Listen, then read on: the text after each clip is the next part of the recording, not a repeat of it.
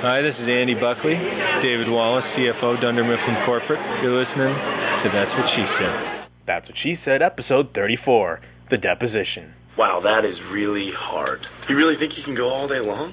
Well, you always left me satisfied and smiling, so... That's what she said! Suicide doors on my 57 Chevy, roll around town like a hero. I got you on my mind, just like all the time. Pedal down, nowhere to go. Welcome to episode 34 of That's What She Said, a podcast about the Emmy Award-winning NBC show, The Office. As always, I'm your Human Resources Coordinator, Matt Summer, and this week we're going to be taking an in-depth and spoiler-filled look at the 8th and perhaps final episode of Season 4, entitled The Deposition, which originally aired Thursday, November 15th, 2007. Michael in the middle.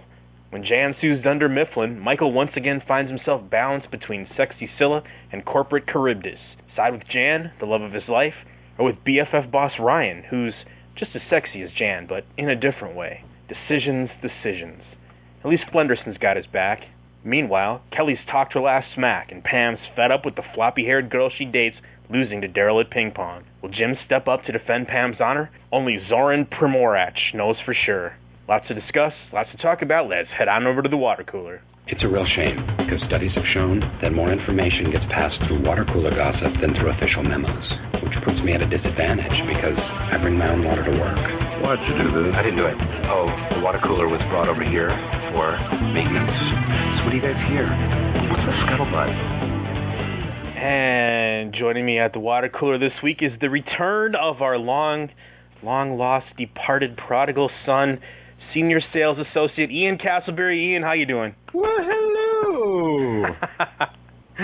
Oh, man, where have you been so nice since to be May, back. Sitting in the old desk. I see somebody messed with my butt groove in my chair, but by the time we're done, I think I'll have that worn in just fine. Drew kind of messed it up last week. But, so what have you been up to since last summer, my friend? Been doing a lot of baseball writing, doing a little traveling, seeing the world, living the dream, basically. All right, sounds good. Now, you want to talk about that a little bit? Where are you doing your baseball blogging? I blog about the Detroit Tigers at blessyouboys.com, which is a site for Sports Blogs Nation. All right, and how the Tigers doing? They're keeping me busy. They're doing making a lot of trades, doing a lot of signings in the off season, which I know I'm sure is just people's eyes are already glazing over listening to this. But yeah, so I'm having a great time doing it. All right. Well, I was wondering what kind of action you got during the off season. Well, here we are. Like I said, we're back, and as I mentioned in the intro, the 8th and perhaps last episode of season 4. I don't know what to make of that. There. That's what it took to bring me back. That's true. Now, Ian, since we haven't had you here so far, I mean, what's overall, Season 4 better, worse than Season 3, similar? What do you think? I'd say better. It seems, to me, there feels like a little more of a comfort level. Like the Jim Pam thing, I think it just becomes so dominant a storyline, even when the writers tried not to make it a part of the episode. And the fact that they just are right now. Yeah. I think it's kind of liberated. Any episode highlights from Season 4 out of the first 7 episodes so far? Having grown a beard myself, I'm a big fan of Ryan's beard. Or yeah. who called it a Metro beard on the blog page? I thought that was pretty funny. Yeah, I love that scene in the episode this week where he's sitting with his other 2 flunkies who have the exact same little scrubby beards. Big fan of the whole Ryan thing, actually. As I've emailed to you, I think he makes a great villain. Yeah, that's true. I guess, like I said before, I've been really kind of happy so far with Season 4, and I think the Season 4 is off to a much more solid start. Man, I was really looking forward to kind of what it seems like they're doing with the Jim tries to find himself plot line for Season 4, and as I said last week, I hope that we get a chance here to see that play out. Definitely a highlight would be him having to confront Karen. I just thought that was a great scene. All the people who rooted for that relationship, to see Karen get her moment. Yeah, she really manhandled him. I don't know. She did. He slunk out of there with the tail between his legs. Well, let's go back to our topic at hand here, the deposition. Now, for me, it was a very powerful, emotional episode, actually, like a lot of them have been this season, which is kind of weird. Like, there's been a very heavy tilt kind of toward the drama side of things. Yeah, this had the potential to be a very dramatic episode. And thankfully it wasn't. But well, there were. I got to say, I'll come out and say it again right here, that there's two moments in the show, or at least one moment for sure, where I had a little tear in my eye for poor Michael. I still feel bad for the guy. I like the character so much, especially after last week, after that really humanizing kind of final speech that we got out of him. And it's hard to go back to kind of the cartoonish buffoon Michael after one of those really sort of character-driven, really kind of in-depth Michael episodes like that last week. I totally agree with that. It's hard to see him be a complete buffoon when you get those glimpses of, you know, that he does kind of get what's going on, and you know, we've talked about before that he is actually pretty good at his job. Well, he might be a terrible office manager, but yeah, and that's one of those things. You know, maybe Jan was right in his evaluation. You know, maybe he should go back to sales. Maybe he'd be a happier guy. I don't know. Bring her some carrots. Definitely. I mean, we were talking about this before, that despite being really dramatic, the Michael plotline was really full of kind of those typical Michael buffoonish kind of mistakes and moments that we've seen all the last couple of years. Using the wrong word, not knowing what a word means, all those are kind of typical Michael gags that we've gotten before. And a couple of things really saved it for me. For one, I don't care. The biggest laugh out loud moment that I had in this episode was when he pushed Flenderson's plate off the table. You know, it was such a big laugh, because I really thought, oh my God, they're going to have some kind of moment here.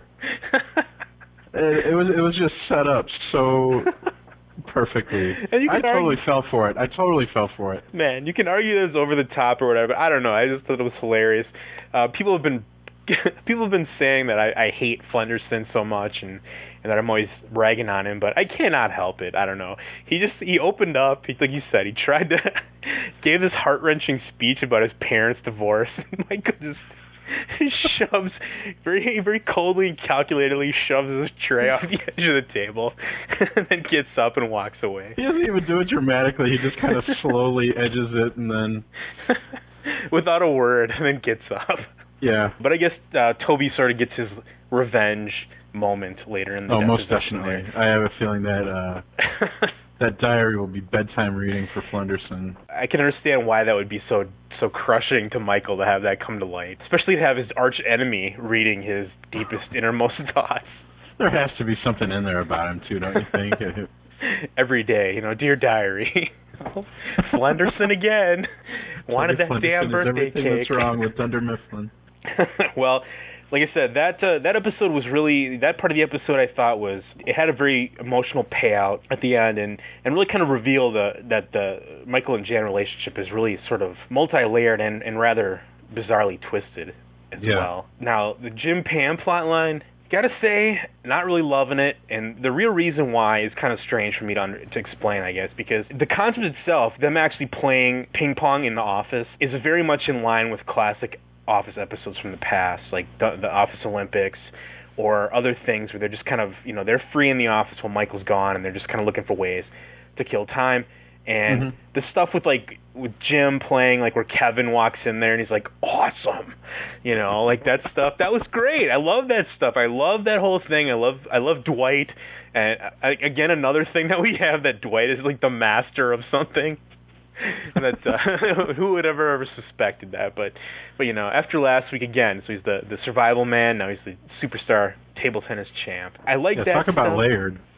I really like that stuff, and I like the other scenes with the other people in the office, and the deleted scene where like Phyllis and Stanley are in there playing together. But the one thing I just can't get over with this plot line is Pam's behavior just seems so out of character, and I'll lay this out there, what I'm talking about. Pam and Jim have always served as surrogates for the audience, right? They've been sort of like always kind of looking down or looking sideways at the stupid behavior that goes on in the office, like winking at us, saying, boy, look how dumb these people are. And they've always kind of been a little detached from the insanity in the office. This week, Pam was just insane. I mean, she was literally insane with this, I don't know, for some reason, Kelly's smack-talking drove her to a place where she was not, I mean, she wasn't even taking this from a distance. She wasn't laughing at Kelly's behavior. She was totally 100% embroiled in it. And it took the episode down a little bit of a notch for me, because that to me is sort of like what I would expect in a typical kind of sitcom. Like, Carrie Heffernan gets mad, and so she's going to push Doug to play ping pong.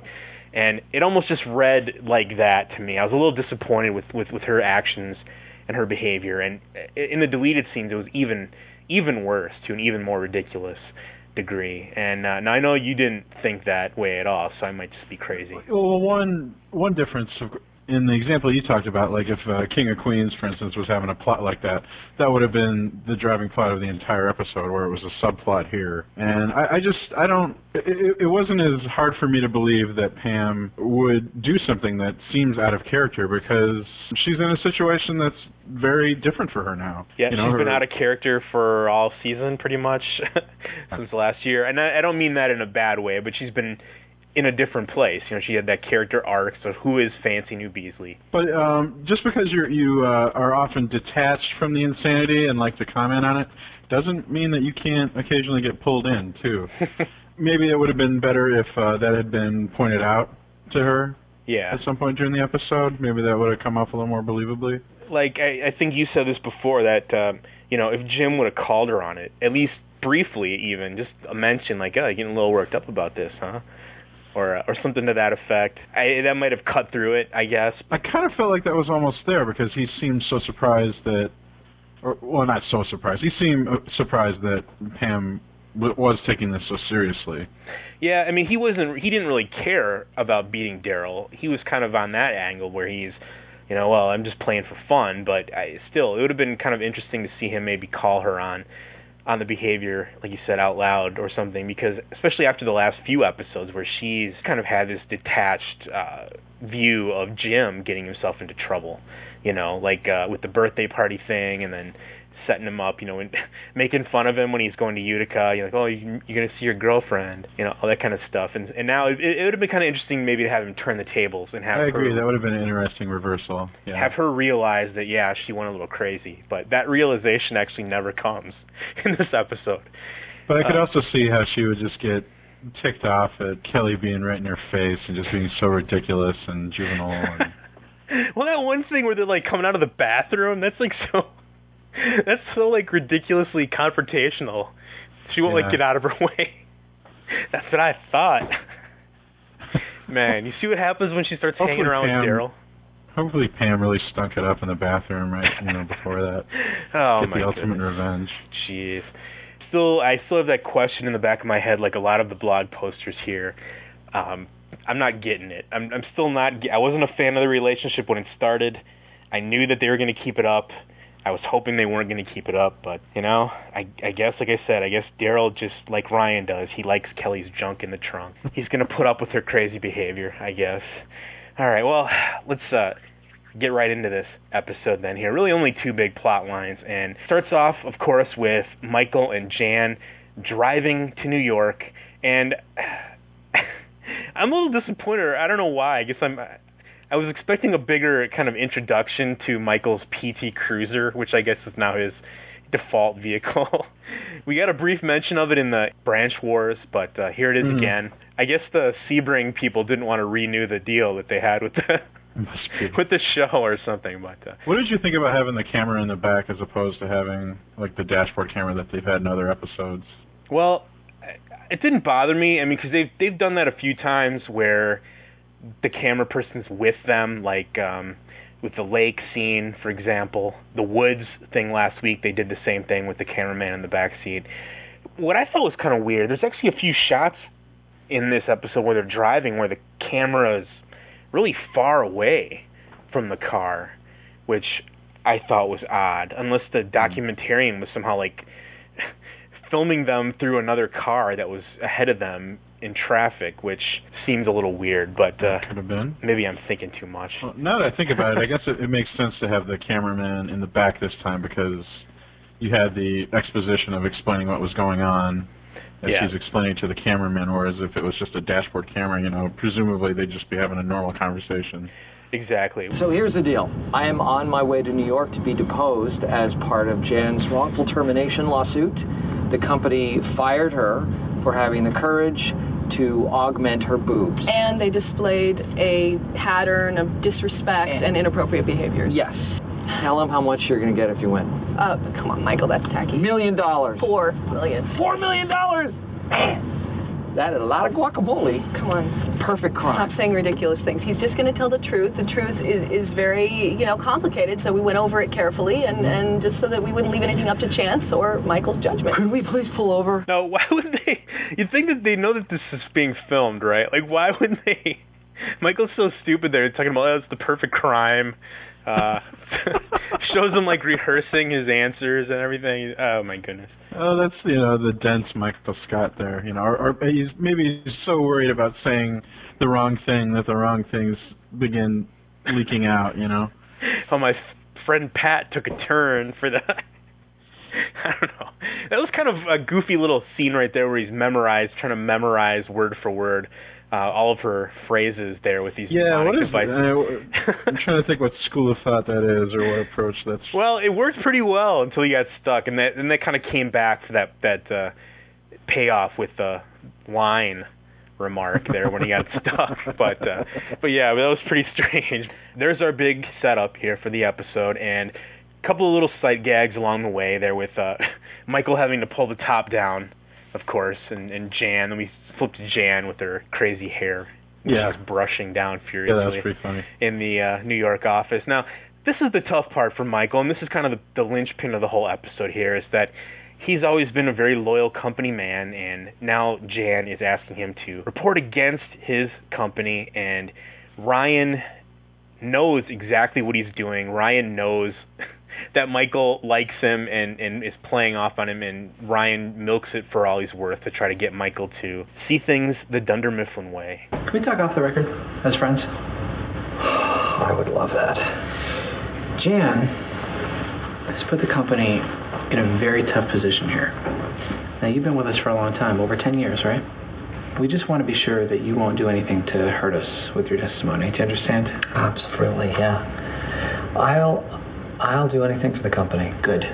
That is great to hear. It is.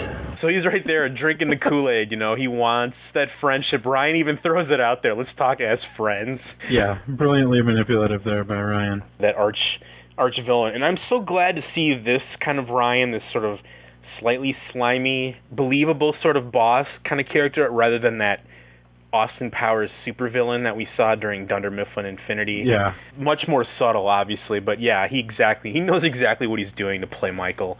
Now, I just had to throw this scene in there because it makes no sense whatsoever, but it's, again, another... Wait, can I throw out a real quick comment? Yeah, if you're Jan's lawyer, do you actually let that conversation take place? Man, I don't know. Between Ryan and Michael? Yeah, I mean, I don't know. I certainly am not a lawyer. I guess it's technically his boss, so he has to talk to him if he wants to. But interesting question, I guess. Any of our lawyer friends in the audience, perhaps, let us know the procedure. Lawyer up.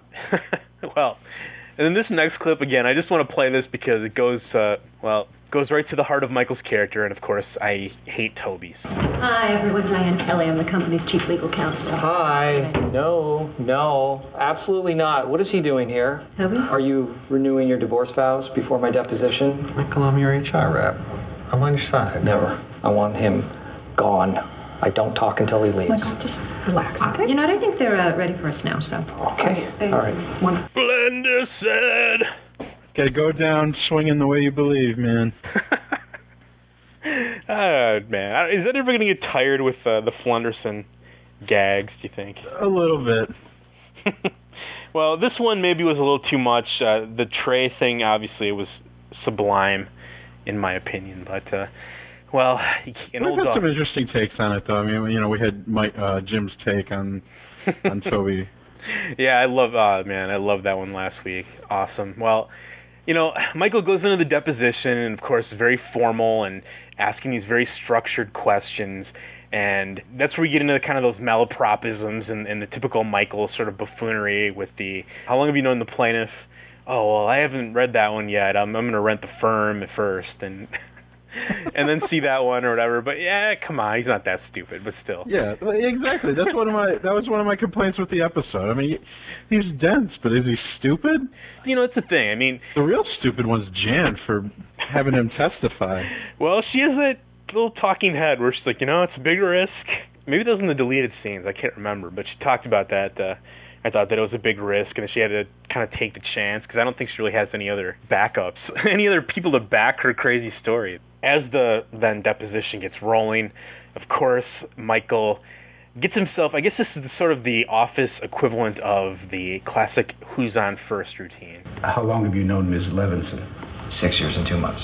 And you were directly under her the entire time? That's what she said. Excuse me?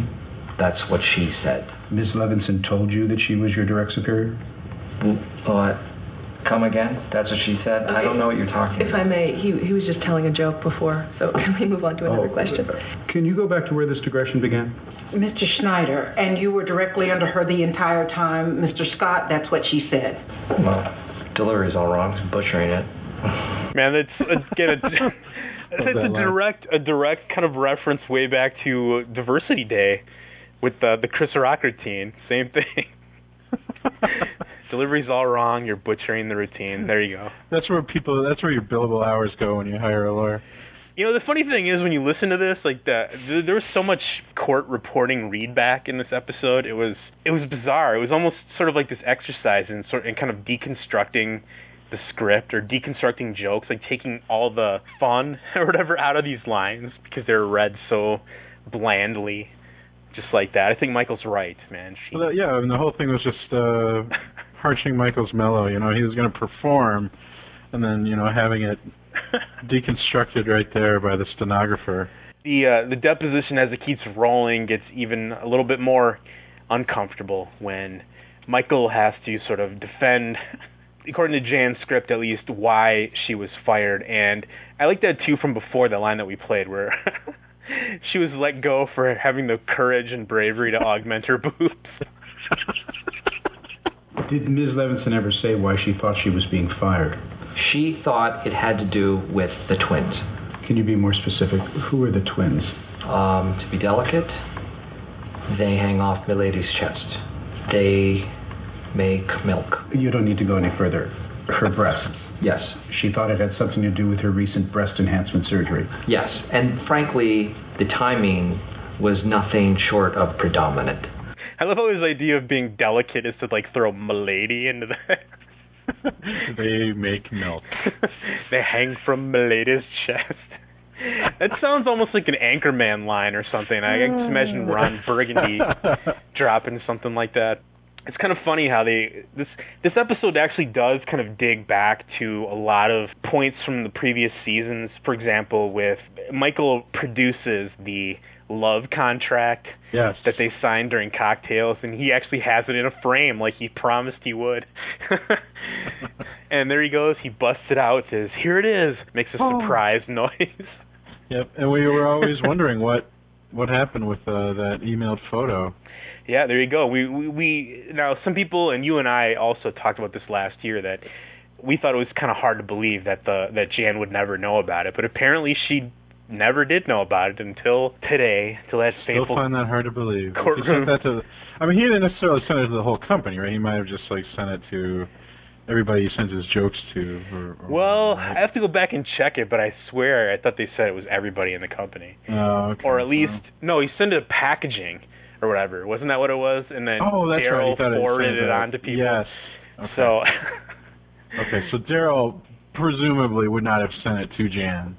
No, I'm guessing not. But although you'd think in today's climate that somehow it would get back to her, That's a long way to swim. In any case, yeah, we'll buy into the fact that she was blindsided by the picture. And this is right here coming up. This is sort of where I started to get a little misty-eyed, I guess, for Michael. Started to really feel sorry for the guy.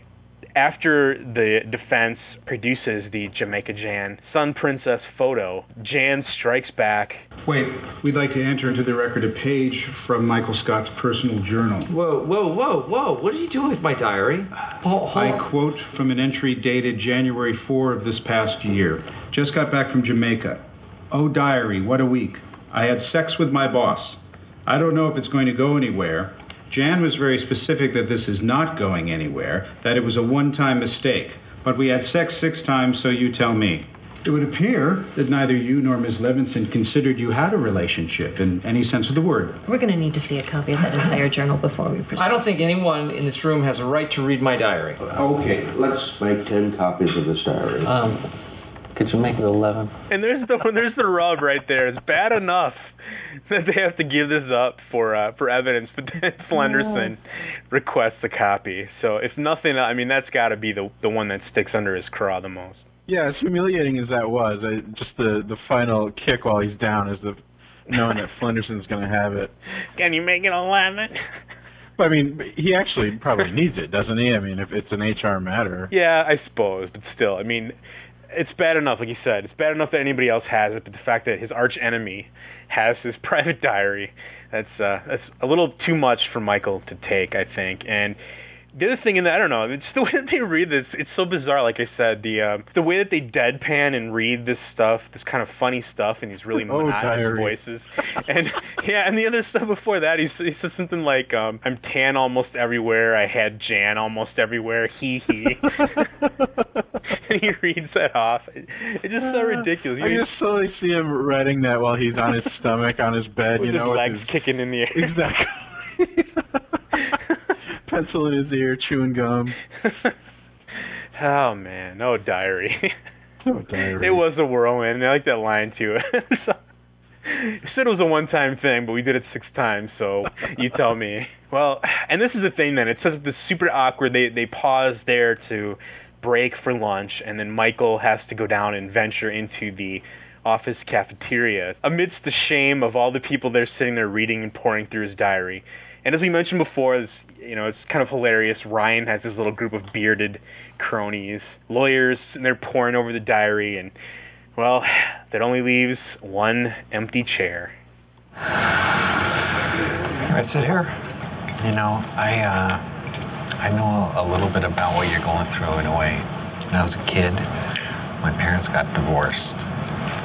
They both wanted custody, and they both asked me to testify against the other one in court.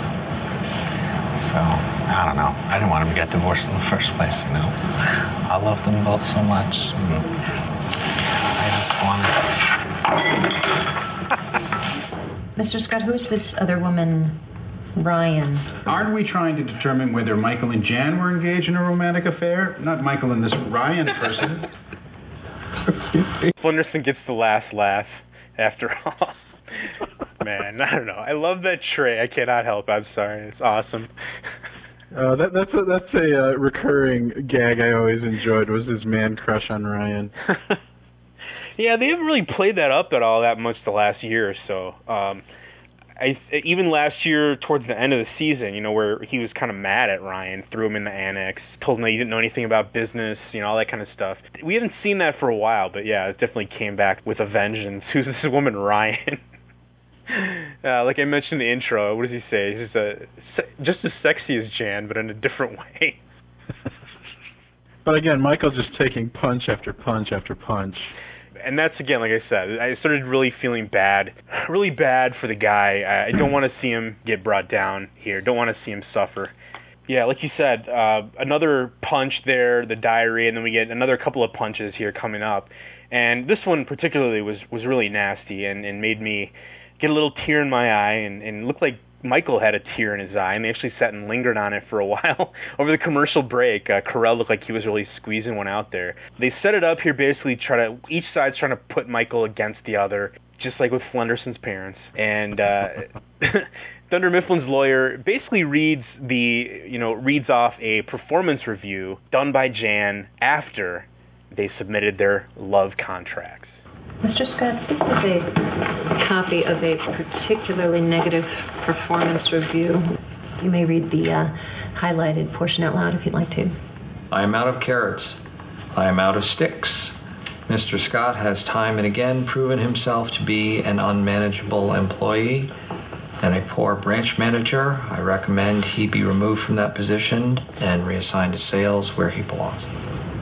Mr. Scott, after hearing that, wouldn't you say that Ms. Levinson's judgment is at least very seriously flawed?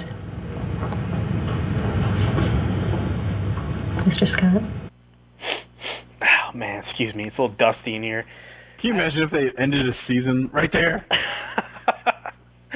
That was pretty, that could have been a good cliffhanger. But, that was, talk about a kick in the balls, man. That was...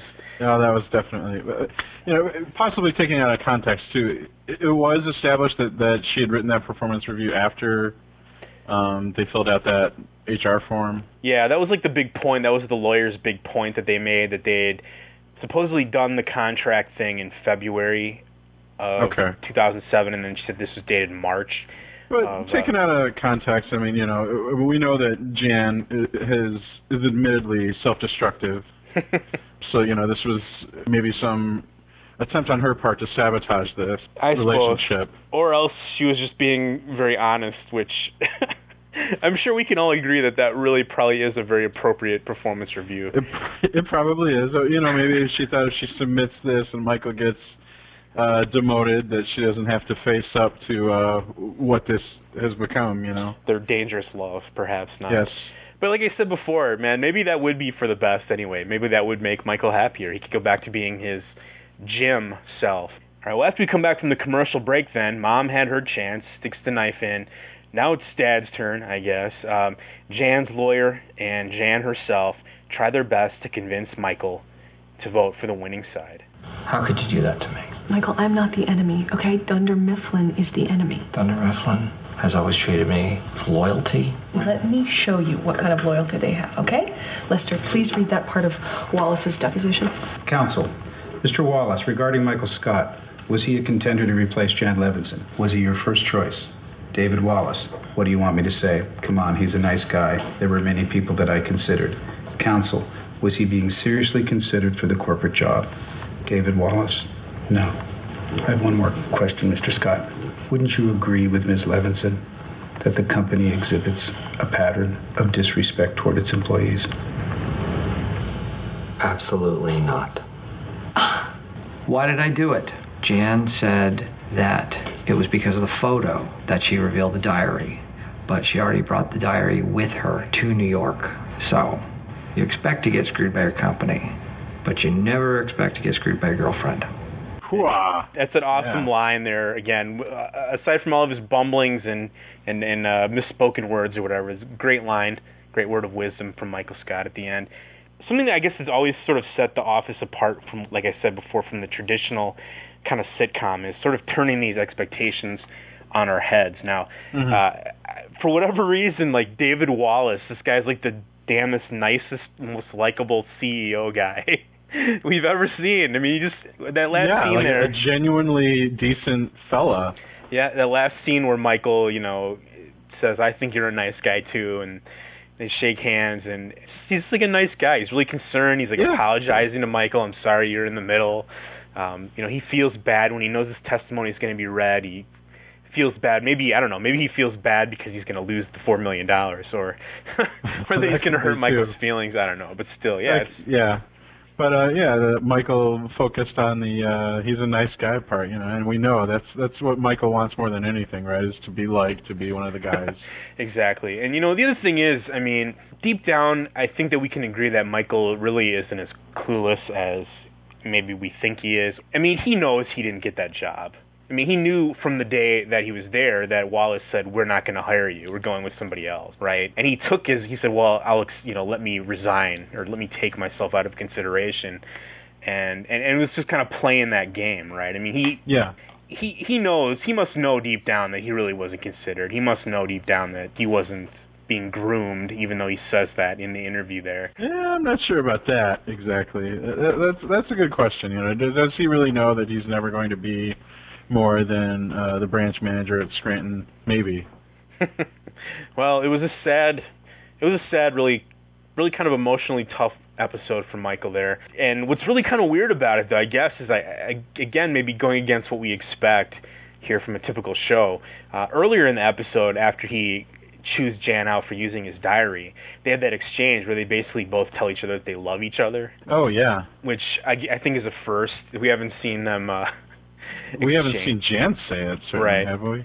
So that's a first. The funny, I just have this, that relationship there where they basically are really super mad at each other, hate each other, but they're still, I love you. And then at the end, of course, they're driving back home together, where everything sort of seems like they're still together. I mean, I guess. Yeah, I mean, maybe Jan thought it was a shot in the dark anyway, especially with Michael as her star witness, so to speak.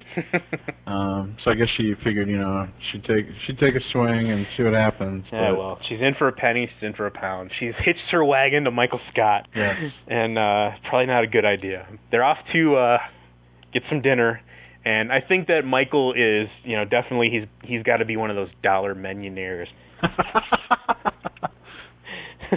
It is now, yeah. Yeah, I love that line. It's, can we get something cheaper than Chinese?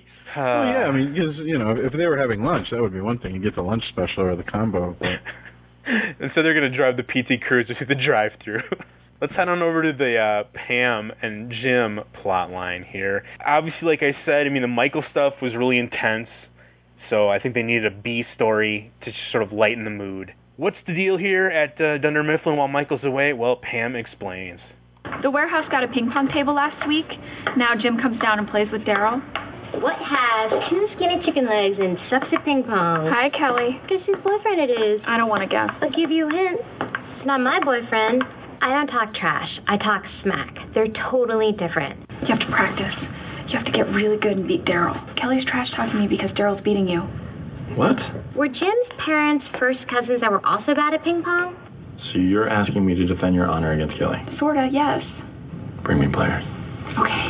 All right, so fresh off his turn as Sir Lancelot in Shrek 3, Jim Halpert there defending his lady's honor on the ping pong table. Anything to get the chicks, Yeah, I guess. You gotta impress your lady. And, again, I just sort of thought of this, how they're hanging out and chilling down in the warehouse. We've still never got any reaction from any of the warehouse people being angry at Jim or Pam over the whole Roy thing. Yeah, I was thinking about that too. And at first I was thinking that might be where they would go with the ping pong game, like why Daryl was so dominant and like hitting it right at him so hard that there'd be some lingering resentment over Roy. But it never came up. It never even once came up ever since he was fired. It didn't come up in the safety training episode last season, the big heavy warehouse episode, and here we are again. They're both just kind of down there hanging out, and I was under the impression that those two guys are really close friends, Or I thought so too. You would think that Daryl might not really like Pam because of that. Or Jim as well. She left him, left his friend at the altar. I guess they're just choosing not to deal with that plot line. And that's the thing. Pam, like I said before, I went into this enough. I'm not going to keep harping on my thoughts about Pam's motivations here. But after this run-in with Kelly basically getting in her way, not letting her go past her through the bathroom, Pam decides to kick it up a notch and get Jim Boy in gear. Hey, Kevin. Jim needs to see you. He's in the conference room. Oh, awesome. All right, what is going on here? As it turns out, one of our biggest clients is a ping pong master. And I have to play him tomorrow or we lose the account. Can you help me out? Will you help me practice? What the hell? I told you. All of my heroes are table tennis players. Zoran Primorac, Jan-Ove Wagner, Wang Tao, George Roshkov, and of course Ashraf Helmi. I even have a life-size poster of Hugo Hoyam on my wall. And the first time I left Pennsylvania was to go to the Hall of Fame induction ceremony of Andre Gruba. How's it going? Well, he has gone from completely hopeless to simply miserable. So, should I schedule the rematch with Daryl now? Wait a minute. Daryl is the client? No. He works here, dumbass. Right. I do love that line. That's an awesome line there, Dwight. Jim, you idiot. I know. Damn it, Jim. There you go. So you're usually Mr. Research here, so did you actually try to look up any of those names Dwight was dropping there? Well, I did, right before we talked about this, I did go check Wikipedia for the table tennis champions, and that's why I put that Zoran Primorac in the opening. He was the only guy's name who I could remember off the top of my head. So, yes, he was the Croatian champion during the 90s and the early 2000s. Excellent work. But all these other guys, yeah, I love that scene in there, too, just the way that Rainn Wilson's reading off those names. You know, Wang Tao. All his favorites. And, you know, this is the thing, I guess you could say that, like, Dwight, I guess what's cool about Dwight is that there's so many different ways that they can play this guy. Like, sometimes they play him as the deluded loser who thinks he's good at something but really is, like, kind of an idiot. And then the other times they have him where he's just Mr. Superman, like last week, and where he's out in the woods. And now this week he's, like, the championship table tennis player as well. Another thing that we have never heard of before, but apparently, aside from Masioka and Bono. Well, I guess it's whatever, is a niche hobby that he can either excel at alone or with Moe's, you know. Yeah, and let's go back. Since I can't really play, let's talk about that there. What did you think about that last 15 seconds? I love that scene. That was, and we were wondering, were they really playing or did they have a CGI ping pong ball in there? Because they were really going at it, man. It's got to be CGI. I don't know. I'm just picturing Dwight and Moe as like sneaking back to the office after midnight or whatever to play their giant grudge match. Shirtless, yeah. And they both have their safety goggles on just in case. Oh man, any excuse to get Mike Shore into that beard. I'm telling you. So how does that play out? Jim trains.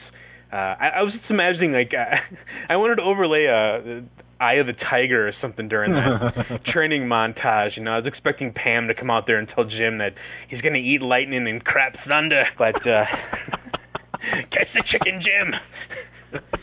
Unfortunately, not quite that funny, I guess. Jim, unfortunately, and Pam, unfortunately, has her hopes dashed. That's what they should have used Creed as the Mickey figure. Well, they could have. You're a bum! Instead of making Dwight the champion, why not make Creed the ping pong champion? That would be much more believable, And there's a deleted scene with him where he says he learned how to play it in Cambodia or something. He picked up the game, but that would have been pretty funny. Yeah, he could have been wearing his little wool cap, sitting in there. Maybe they tried. Maybe Creed Bratton tore a rotator cuff trying to. Oh man. Fling it there, who needs the writers? You and I'll take this show to new heights. All right, well, like I said, it doesn't quite work out the way Pam hoped. Jim comes back for his rematch, and she's not too happy. Way to go, see that?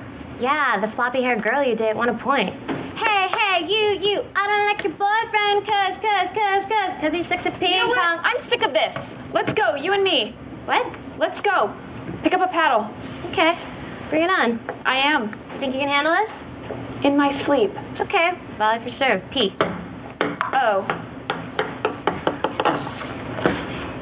P. O. Do you want to go play on the table upstairs? O. Yes. I guess you can say, like we were talking about, okay, what would make this different from a regular traditional sitcom? And I guess the angle that they're taking here is that usually it's the dumb guys who are all super competitive. Here, of course, then we have the two guys who really could care less. All right, well, as of today, there's only 2 deleted scenes posted, Ian, and as I said, a lot of weeks I'm usually really complaining that they're not in the episode, and this week I think that both of them were pretty judiciously cut. You'll see, we'll talk about it afterwards, I guess. So where do you learn how to play? Cambodia, you? My friend's basement. All right, you ready to start? Let's do this thing. What are you doing? We're not playing strip pong? Okay. I totally see that. Right there first. Yeah. Right, I think that's the question that you have. It's a problem with the client. I think, Jim... Blah, blah, blah, blah, blah. Jim, come on. We got to get in there and practice. Okay? I'm not kidding. Now, get good work done. Concentrate. All right. On your backhand. Booyah! I thought we were playing for fun. No one paid me to say booyah, and I'll pick up the ball. But it's closer to you. No, it isn't. What are you guys doing? We're in a meeting. Oh, yeah? How long is this meeting going to last? I have next meeting. I played a lot of pong growing up. Spent a lot of time on cruise ships. I'm also a monster snorkeler. Okay, you know what? This table's not regulation. Good eye. It's an oval. You're measuring the table. Do you know anything about physics? Do you? Serve. Let's go. Damn it! These balls are weighted weird, aren't they? Yep. Yeah. Get another one. Now, wait a minute. You're not going to punch a wall or me or anything like that if you don't win the point, are you? I don't know. No, okay? Just serve. I have some experience. I once had to testify in a traffic accident case. Then you're an old hand at this. Yes. My testimony was actually very important because the accident was my fault. So Meredith is another time. Yes, Michael is going to be cross-examined today, which will be very, very risky for me. It's not an easy decision to make, but it's a deposition. It's not going to be in front of a judge, and it's $4 million. Before we continue, I would like to make an opening statement. Fine. Please stay brief. Ladies and gentlemen of the table, I would just like to say what a joy it is for me to be here today. But frankly, at my age, it's a joy to be anywhere. I'm only 44, so I'm not old, and I guess that doesn't really play. But the point is, I have a sense of humor, and I implore you all to have a sense of humor as well. Jan, David, my wonderful girlfriend, my gorgeous company, why don't we all just take a big deep breath and just relax.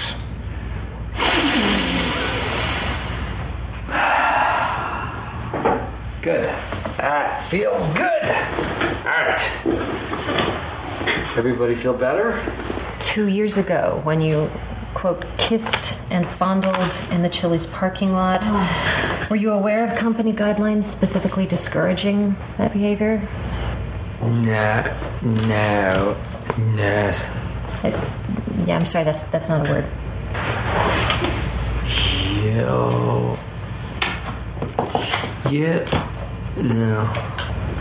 Okay. Were you aware that when Jan was with you, she claimed to be visiting clients or traveling to see her sister in Scottsdale? Very nice. I'm sorry. Excuse me? High five. Sometimes when he gets nervous, he talks like Borat. Okay, Mr. Scott, would you mind speaking in your normal voice for us, please? Can't stop. Okay. We got normal talk. That is like the stupidest thing I've ever heard in my life. And the sad thing is, Ian, this is the thing that drives me nuts. And as someone who makes this podcast, I swear to God, on the NBC.com page where you saw that clip of Michael Scott pretending to be Borat, someone had said that was the most brilliant scene they've ever seen. I have no idea what the hell people think about this stuff. I thought that was horrendous. Some of that was good. I mean, I like the Nyo and yes and yo or whatever he's trying to say. That was okay. That was kind of funny. The Andy stuff was okay, kind of funny. I like the Andy stuff, one, just because it was fun to see him, but I mean, he doesn't listen to this podcast, but I got a buddy who is that guy. When you're beating him in pool, these balls are weighted wrong. The cue stick, the chalks, it's weighted wrong, the ends are bad. Or you play darts, and if you're beating them, the tips are bent. It's bowling, and there's something they didn't wax those. They waxed those lanes too much, or whatever. It's like, why can't you just admit you suck, or that accept that I'm beating you? The sad thing is, that was Ed Helms' whole contribution to this episode. He didn't appear actually in the aired episode at all. I didn't even think about that until you played that deleted scene. There's the extra side story. And we've been talking about this before, too, how Jim keeps messing with Andy after he broke his brain. There you go. He brings it up again. You're not going to punch a wall, are you? I like that. I don't know. I mean, no, of course not. Phyllis and Stanley stuff I liked. I liked a lot of the stuff. But dude, you see what I'm talking about with that Pam scene in there? That was insane. For her to get that worked up about it, but it's deleted. Well, you're right. Deleted scenes are supposed to be part of the show canon. Yeah. Right. So I guess I can't say that. Hey, it was a deleted scene at least. Well, I'm not that strict on it. It was deleted. For me, it was deleted. That's fine, because that was really over the top. Interrupting them, telling them, to shut up, because this is more important, to do this stupid ping pong thing, that was just so, I don't know. That wasn't Pam. I don't know what I don't know what pod person that was that took over for that day. Any messages? Yeah, just a fax. Oh, damn it, this is from corporate. How many times have I told you that there's a special filing cabinet for things from corporate? It's called the waste paper basket. Did we get a fax this morning? Yeah, the one. Why didn't get it? You put it in the garbage can that was a special filing cabinet. Yeah, that was a joke. All right, a couple of strike things. If you want to try to help end the strike as soon as possible, if it doesn't end this weekend, the writers are suggesting that we all write a note, an actual real letter, and send it to NBC honcho Jeff Zucker, telling him that we want our shows back. So send that to Jeff Zucker at 30 Rockefeller Plaza, New York, 10112, and drop a line to Liz Lemon, I guess, as long as you're there. OfficeFansForOfficeWriters.com is still looking to collect letters and notes from fans to put into a scrapbook that they will give to the writers of The Office. The goal is to show that the fans are behind them and their cause. Please visit the website for more info. That's OfficeFansForOfficeWriters.com, all one word. All right, well, this is another, what else can you do to try to help? As we just talked about before, 102 workers on The Office who are considered to be, quote-unquote, below-the-line workers have been let go, and it's looking for them, if the strike goes on much longer, as a very grim Christmas season. So a new donation drive has been started to help support those people. The Office Fan Christmas Fund has so far collected over $3,600, and their goal is to get over $10,000, or about $100 at least per person, by December 21st. All money collected will be turned over to Office producer Kent Zbornak to distribute to the affected crew members. You can visit myspace.com/OFCF to contribute, and any amount is appreciated. Now, this may look a little sketchy. However, she has been in touch with Kent Zbornak. Kent Zbornak has officially said that this is legit on Office Tally, so if you buy into that, my question. If you trust Tanster, you trust Office Tally to be on the level, then this is on the level. The Office actors were informed on Thursday that their contracts have been suspended for the next 5 weeks, during which time they'll receive 50% of their usual salaries. Under the SAG contract, the studios have the right to either suspend at half pay, suspend at full pay, or release the stars from their contracts, with the expectations of being rehired once the stoppage ends.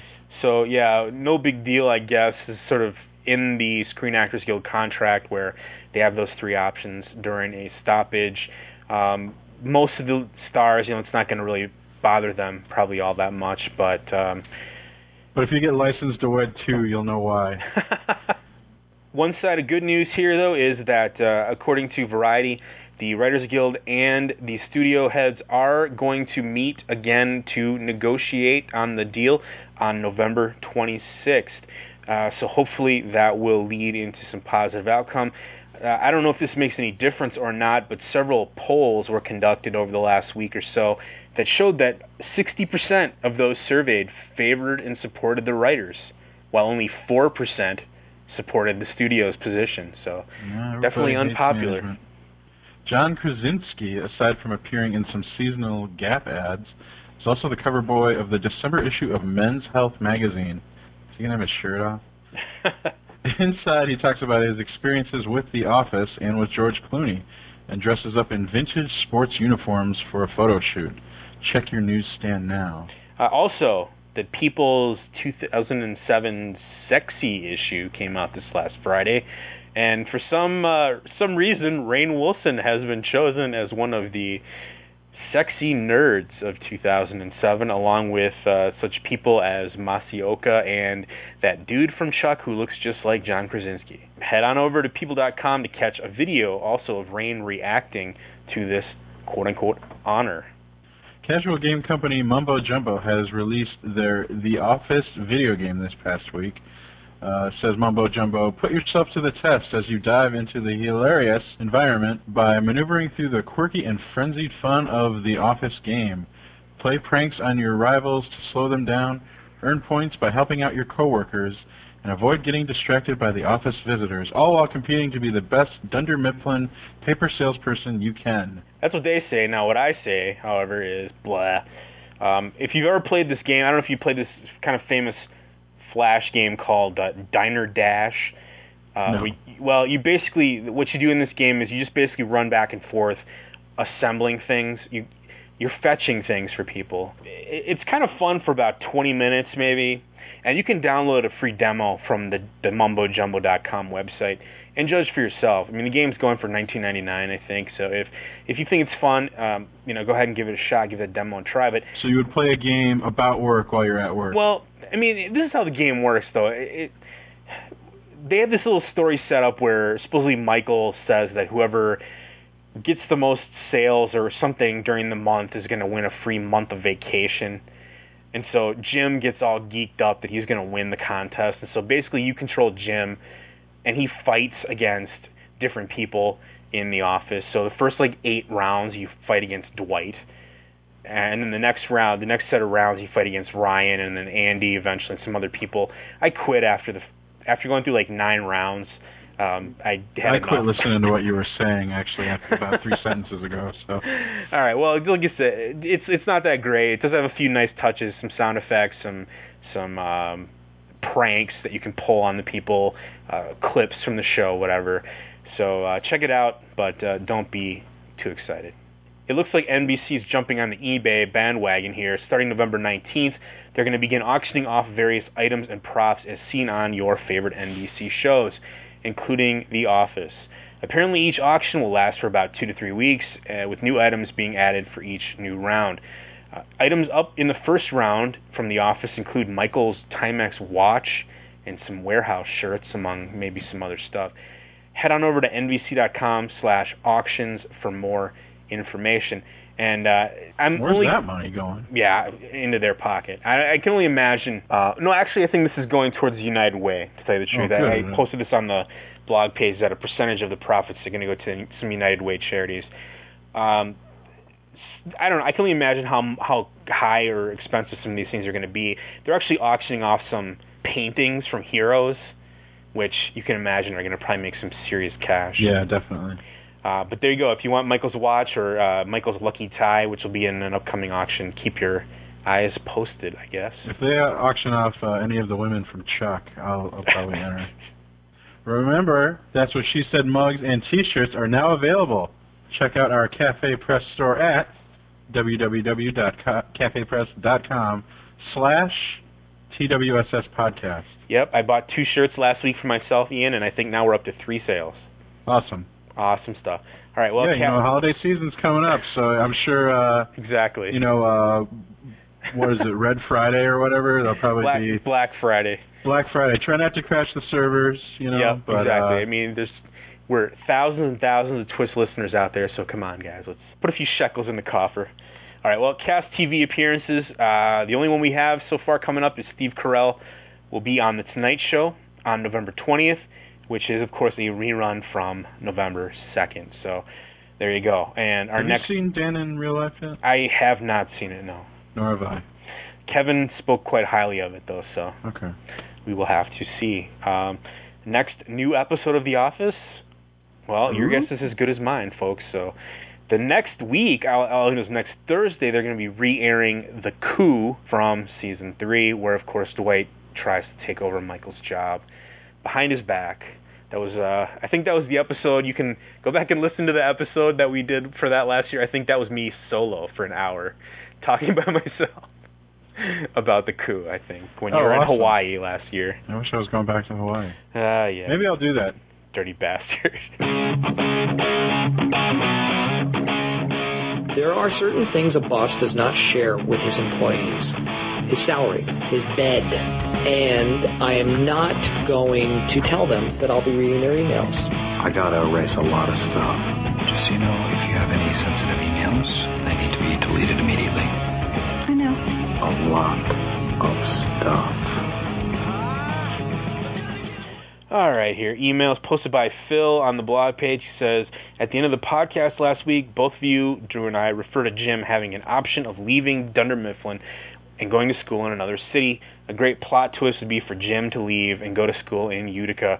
Imagine the plot variations. Well, I guess, with Rashida Jones not really having any serious connection to the show anymore. I think that plotline is probably better left unsaid. However, if they want to play this out, I think that's got to be maybe the series finale, that the two of them maybe move off to greener pastures. This was posted by Val on the blog page. In the podcast near the end, Matt was talking about Jim either staying at Dunder Mifflin or finding another job, and if Pam would be in support of that. I was just remembering a scene from season 2 where Jim says something to Pam like, "You don't want to be a receptionist forever, do you?" And she answers, "Excuse me, but I'm happy with my choices." With Miss Fancy New Pam, I wonder why she isn't starting to look for another job. I know she's doing more of her artwork, but she could easily run that office just as well as Jim or Michael. I just feel like that's another plot line they haven't touched on in a while. Yeah, that's true. And I mean, the short answer is that, of course, they'll not have a show if the two of them leave. So, I mean, that's the main primary reason for it. I mentioned that from before, that I believe in the Girls and Boys episode, we had that scene where Pam kind of talks about, where she wants to live, and she talks about this. She always wanted to live in a house with a terrace, and there weren't any houses like that around here, and she starts to cry. It's a very heart kind of crushing scene. And, it seems natural right now. Why would she stay? I think because of Jim. If Jim left and they're still together, I definitely see no reason why she would want to stay there. Yeah, we've seen throughout this series, she definitely is the one that runs that office. All right, well, this is posted by Emma. She says, I think the whole should he stay or go arc seems like a much bigger writing challenge than keeping the magic alive now that he and Pam are together. The show initially aimed to capture the drudgery of office life, the feeling of being trapped in a meaningless job, and the occasional bright spots that get you through it. There really is difficult tension between allowing the characters to develop, grow, and pursue their dreams while still keeping them in the office, and not completely losing sight of the show's original premise. It'll be interesting to see how the writers handle it. Well, it comes down to what this show is really about, right? I mean, is this a show about working in the office, or deep down is this a show about relationships? The truth of the matter is that most average people would probably just stay in a job that they don't like and get stuck in a rut and just kind of spin their wheels. However, that's not really entertaining television. Even in an office, even in a show that's geared towards that's what the premise of the show was originally, I think that we as viewers, we need to see something happen. We don't want to see static, unchanging character development in our show. So I think that's really hard to deal with. And like I said, if they logically move, or if they logically would go and get a different job, then of course the show would be over. So. And maybe that's something they're saving for, when the end is in sight. Yeah, it could be interesting. We'll just have to wait and see. All right. This was posted by Mark.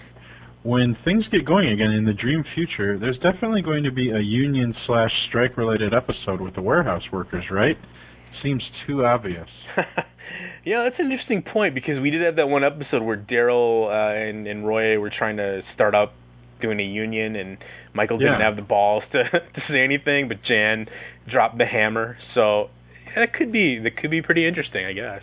That would be kind of funny, although I wonder if it's maybe a little too raw. A little too raw, or maybe you just suddenly you'd have these monologues where people were getting off their views, Yeah, maybe next season, perhaps, when it's a little bit in the past, hopefully. All right, this comes from Cindy. She says, the Deposition was absolutely hilarious. Matt, you've been looking for a redemptive moment, and I totally saw it when Michael was talking to David Wallace at the end. It doesn't matter what a buffoon he is. He made it very obvious that he's more committed to the company than he is to Jan. Something about that was heartwarming. Maybe just the confirmation that Dunder Mifflin is his family. So, yeah, I guess. I totally agree with that. That's what I was thinking. What made him turn on Jan, so to speak? And then, he does think of Dunder Mifflin as his family. Yeah, but in the end, I mean, he still made a kind of a calculated decision. It wasn't like, oh, Dunder Mifflin's great. He just felt more betrayed by Jan. I think he felt betrayed by both the company and Jan. Oh, good Lord. All right, well, we saved the best for last here, Ian, so go ahead. This is posted by one Mr. Kevin Crossman, who says, with all the focus on Jan's twins in this episode, Am I the only one who has noticed that Pam seems to be at least a cup size larger this season? Well, Kevin, I was thinking of those assets myself. You know, and the sad thing is that I actually noticed that on Thursday as well. So part of the reason why we put this in here is because all three of us are thinking the same thing independently. My theory is that, you know, like if Jenna Fisher's wearing a back brace, you know, it's got to lifts and separates and some underwire back brace support, perhaps. Or I don't know, but I mean, obviously she's wearing the tight sweaters now instead of the frumpy cardigans and button-down shirts. So I don't know, but yeah, what really else is there to say, Kevin? Nice catch. Well, that's about going to do it for us this week, folks. Join me in about 2 to 3 weeks for episode 35, a retro return to the Season 1 classic, Healthcare.